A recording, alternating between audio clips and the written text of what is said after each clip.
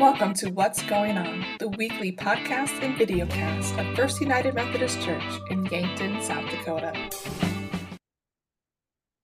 Hi, everybody, and welcome to this week's episode of What's Going On. I'm Pastor Katie here at First United Methodist in Yankton, South Dakota, and I'm glad you could join me for this episode.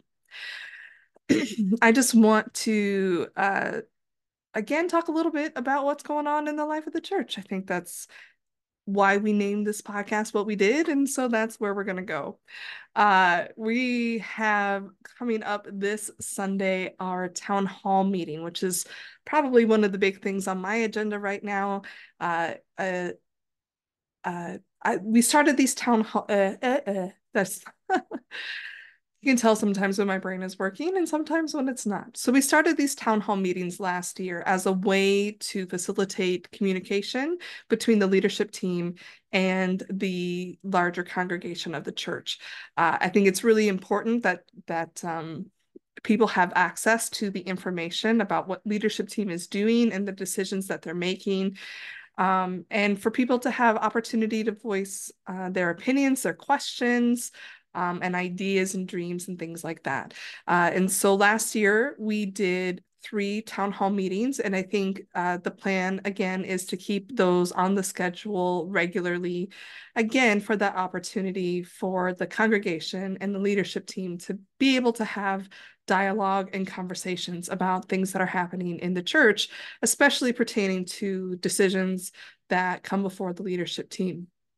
And remember that our leadership team, they kind of make the big administrative decisions for the church. So leadership team is made up of 13 people, and they cover, there's 3 that specialize in finance. So this year that will be Dave Corneman, Eric Lancaster, and Laura Slowey.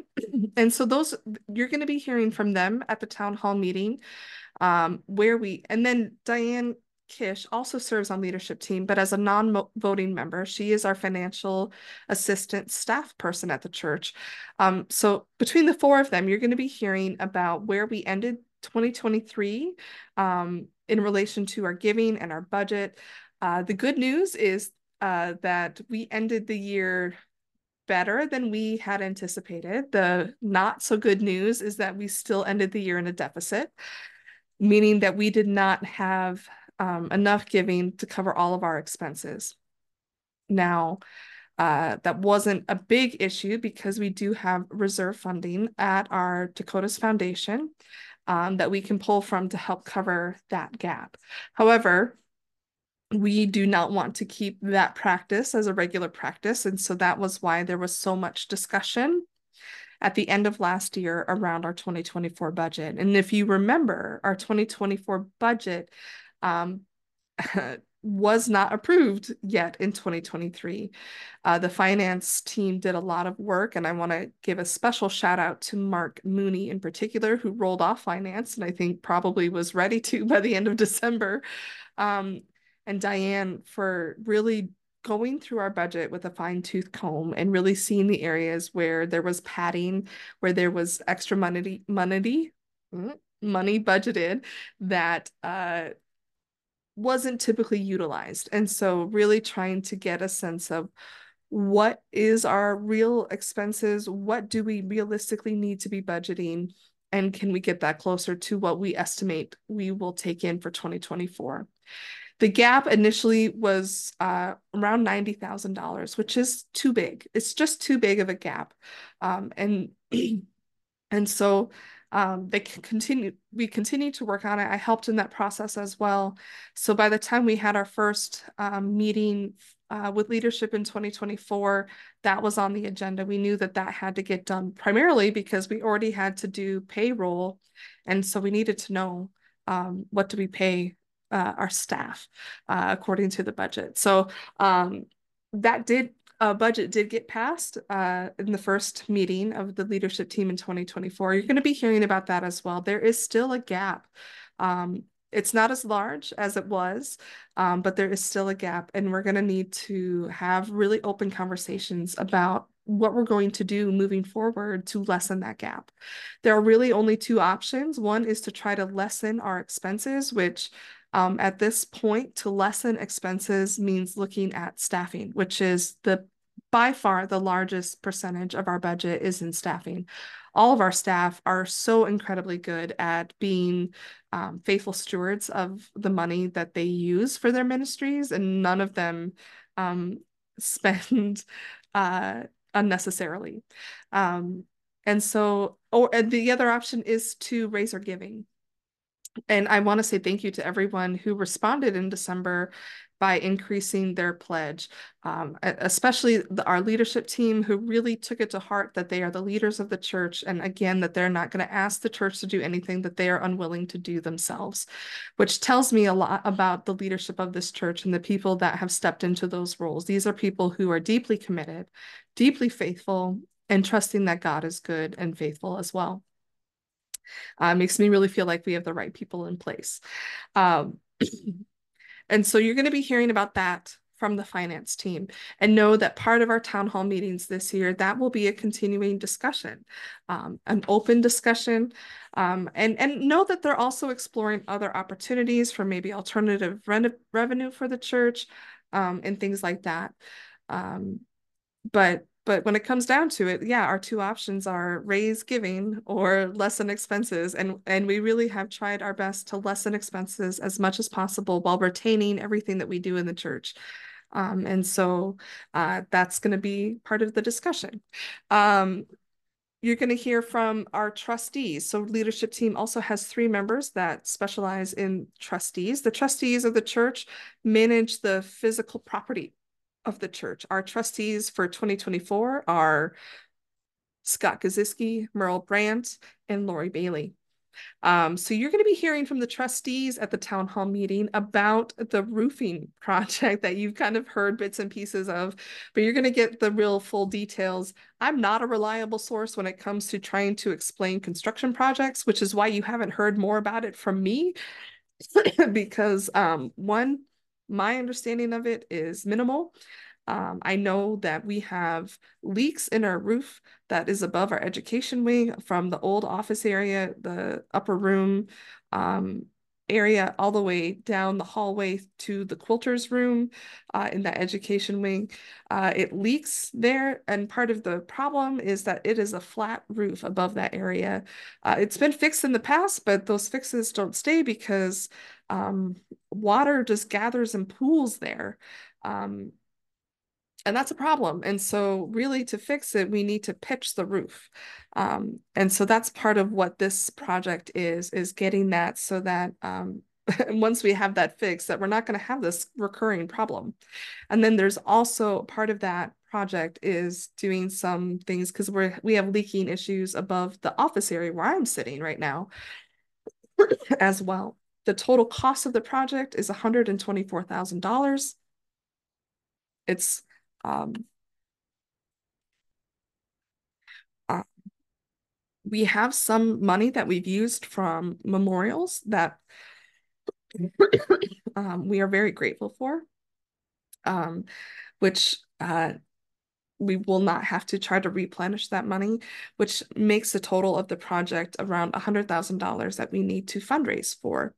And so you have seen maybe in the church, there is a thermometer that says roof fund, and it goes up to $100,000. You will also see a slide that is updated weekly on how the amount that we've taken in, again, with that total goal of being $100,000. Even though the total cost of the project is more than that, we were able to use some memorial funding to help pay for some of it. We have the funding, we have funds in the foundation that can cover the initial cost. The fundraising is really to replenish those reserves, because if we just use that, then we will not have the reserves that we need to cover the deficit that we end the year with. And so again, we're going to be spending the first 6 months of 2024, hopefully getting that roofing project paid for. And then hopefully we'll be good on the roofs for a while, a long while. Like I don't want to deal with the roofs again in my time here. So the leadership team also talked about different fundraising things that we'll do to help facilitate that.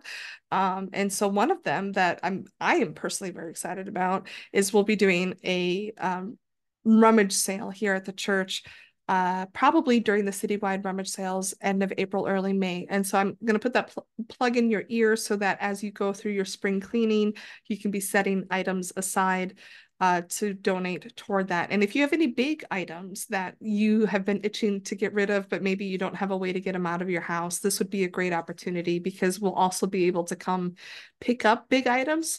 And so that'll be one way that we're going to try to help fundraise for that. We've got some other events and ideas. If you have ideas for things that you think might especially appeal to the community, please let me know. I'm all ears for entertaining ways that we can pay for this roof and also, you know, be the church together in the midst of it. So I've talked a little bit about what you're going to hear from finance, what you're going to hear from the trustees. SPPR, which is our Staff Pastor Parish Relations Committee, they often don't have a lot that they can share in the work that they do. A lot of their work is confidential owing to the fact that it's dealing with staffing. But it's a good opportunity to ask questions of them. And again, I think they're going to play a bigger part when we talk about, you know, future budgeting, especially if it is around staffing, what that looks like. And things like that. Our current SPPR team consists of Susan Shavy, Karen Miller, and Tammy Downs. We also have two other at-large members of leadership team, Dan Johnson, who is our current lay leader of the church, and Bob Thuy, who is one of our delegates to annual conference. So they also serve on leadership team with voting rights. And then we have I serve on leadership team. The only time I get to vote is if we're split 50-50. We've never been split 50-50. Leadership team often votes unanimously on things because we've discussed them and we come to consensus. So I've never had a need to vote. And then we have Rhonda Arns, who also serves as I think it's leadership advocate, but she's the one who takes minutes and kind of makes sense of everything that we're talking about, which is a difficult job. I will be honest there. And so that's who the leadership team is. That's who's going to be the bulk of what you're going to be hearing from during the town hall meeting. I will also be there and available for questions and things like that. But I really want you to be hearing from them because leadership team makes, again, decisions around the finances of the church, the physical property of the church. One of the big things that hit us in the budget this year was our insurance for the buildings went up. We were underinsured on our church building, and there's just not a lot we can do about that, except say, okay, I guess we have to pay the new rates. And then also the staffing of the church, the HR side of things. Any sort of ministry related questions comes under kind of the purview of me as the pastor and our staff. And so again, if you have questions related to those side of things, that would be directed toward me. I did say last week that we would do it in Wesley Hall. We've decided to actually do the town hall meeting back in the sanctuary. The main consideration for that is sound. Wesley Hall is a very echoey space and very difficult, especially for people who have hearing problems or hearing aids. Wesley Hall is extremely difficult to hear and to understand people when they are talking. Even if we try to mic them, we have found it's just been very difficult. And so what we plan to do is there will be worship. There will be a short time of fellowship because it's the final Sunday of the month and we've got birthdays and anniversaries to celebrate. So worship, cake, and then head back into the sanctuary. We're also going to be live streaming the town hall meeting. So if you know you're not going to be in church on Sunday, but you're going to watch it, you can also watch the town hall. If you're on YouTube, you could use the chat or the comment function if you have questions. We'll have someone watching that. Town hall will also, the other thing that's happening is we will be having voting on our t-shirt designs. And so thank you for all of the people who have submitted designs. I had no idea how creative this church really was. And a shout out to the visioning team for recognizing it and say, why don't we let them come up with some ideas? And boy, did you. Boy, did you. You came up with a lot of incredible ideas. And so what I did is kind of put together a slideshow, and I took it back to the visioning team. And the visioning team are the ones who originated the vision and mission for the church, and also the idea to do shirts related to the vision and mission of the church. Is vision just like both of them put together, the vision of the church? Can I make that a thing? No, let's not make that a thing. So I had the visioning team vote on their top 3 favorites. So we're going to have 2 categories for you to vote on, an adult shirt and a children/youth shirt. We had the 605 Kids design shirts. If you watched last week's podcast, you saw some of those designs. They're incredible. I think the kids really brought it when it comes to creativity. And so we're going to let you vote on your favorites. But the visioning team did the initial kind of narrowing down. And so I gave them all of the designs that I had brought in, and they gave me their top 3 picks for each category. And then the top ones from that are going to be the ones that you get to vote on. Otherwise, I find it's just too overwhelming. It was overwhelming for me because I was like, I have no idea how I would choose between any of these. And so if you have submitted a design and you don't see it on Sunday, I want to say thank you, because all of them were amazing. And it's just trying to narrow down the options to make it a little bit easier to make decisions. And so I had the visioning team do that first round of narrowing. And these are sort of what you're going to see on Sunday are the finalists, if you will, for the whole congregation to vote on. And so you'll be getting ballots for that. And then we'll also make an online version if you are not able to be at the town hall meeting, but you would like to vote. We'll make an online version as well and have that available. And we'll keep the voting open maybe for a week or so, because I really want to get them made and wear them and get it out into the community and be excited about it. So that's kind of a fun part that we're going to be doing at the town hall as well. We've got some heavy things to talk about, some not so fun things, so we needed to balance it with something exciting and fun. And so hopefully that gives you a little bit more sense of what the town hall is about, what we're going to be doing and accomplishing. Again, if you have questions or concerns or ideas or things that are not a part of that agenda, there will be a time for that.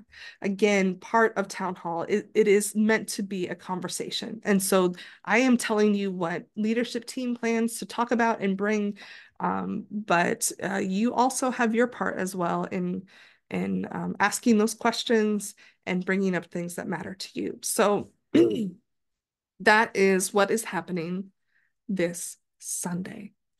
I also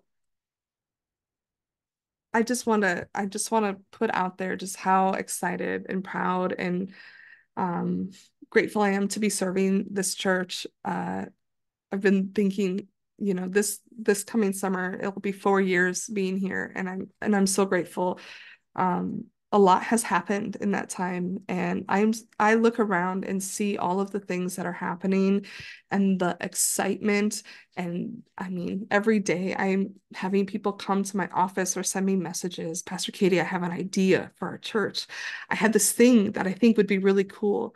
I love that. And I've been seeing more and more of it happen, even in the first few weeks of this year. And it makes me so excited. And I feel like every person who is here just has such a heart for God and for this church and for each other. And yeah, I'm just super proud. And it's fun for me when I go to conference events and I get to say that I am serving Yankton, because it means a lot to me to say that. Speaking of, this coming Monday and Tuesday, I'm out of the office, and I'm out of the office for my conference responsibilities. So just as church members are asked to serve in the life of the church. I am not a member of the local church. My membership resides in the conference. I'm a member of the Dakotas Conference. And we, as members of the conference, are also asked to serve in capacities and in teams and committees on the conference level as part of our service back. And so I serve on the Board of Ordained Ministry. I have since 2017. And what that committee does, the Board of Ordained Ministry, what that team does is our primary, well, we do a lot of things. That's why I stuttered there for a second. The primary thing that we do is vet candidates for ministry. And so in the fall, when we have our meeting, we are interviewing and reviewing paperwork for candidates for ordination, so ministry candidates. In our winter meeting, we are reviewing candidates for commissioning. We have a two-step process. First, you go through, well, there's a many-step process, to be honest. If you want to become full clergy in the United Methodist Church, it is not a small deal. It takes a long time. There are other churches where if you want to be a clergy, next week you can be clergy. We are not that way, and I'm grateful for it. I remember when I started the process, I declared. You have to begin by declaring candidacy, and you have to talk to your church, to talk to your DS. I declared candidacy in 2011, and I was ordained in 2017. It was 6 years, 6 years. And I was able to fast track part of my seminary. So I only went to seminary for 2 years. But it took 6 years from the time that I was like, I believe God is calling me into ministry. I already had a seminary degree. Still took me 6 years to go through that entire process. I just want to get that into your head, how trained and vetted and prepared pastors are in the United Methodist Church. And so when I say that you can trust your United Methodist pastors, you can trust them because they go through a multi-year, multi-layered process that the local church has to affirm people, your district superintendent, you go to seminary, you have to be able to pass those classes, you come back, and then you have to write a bunch of stuff and submit it, and then you come before the board of, and you go to the district committee in order to become a certified candidate.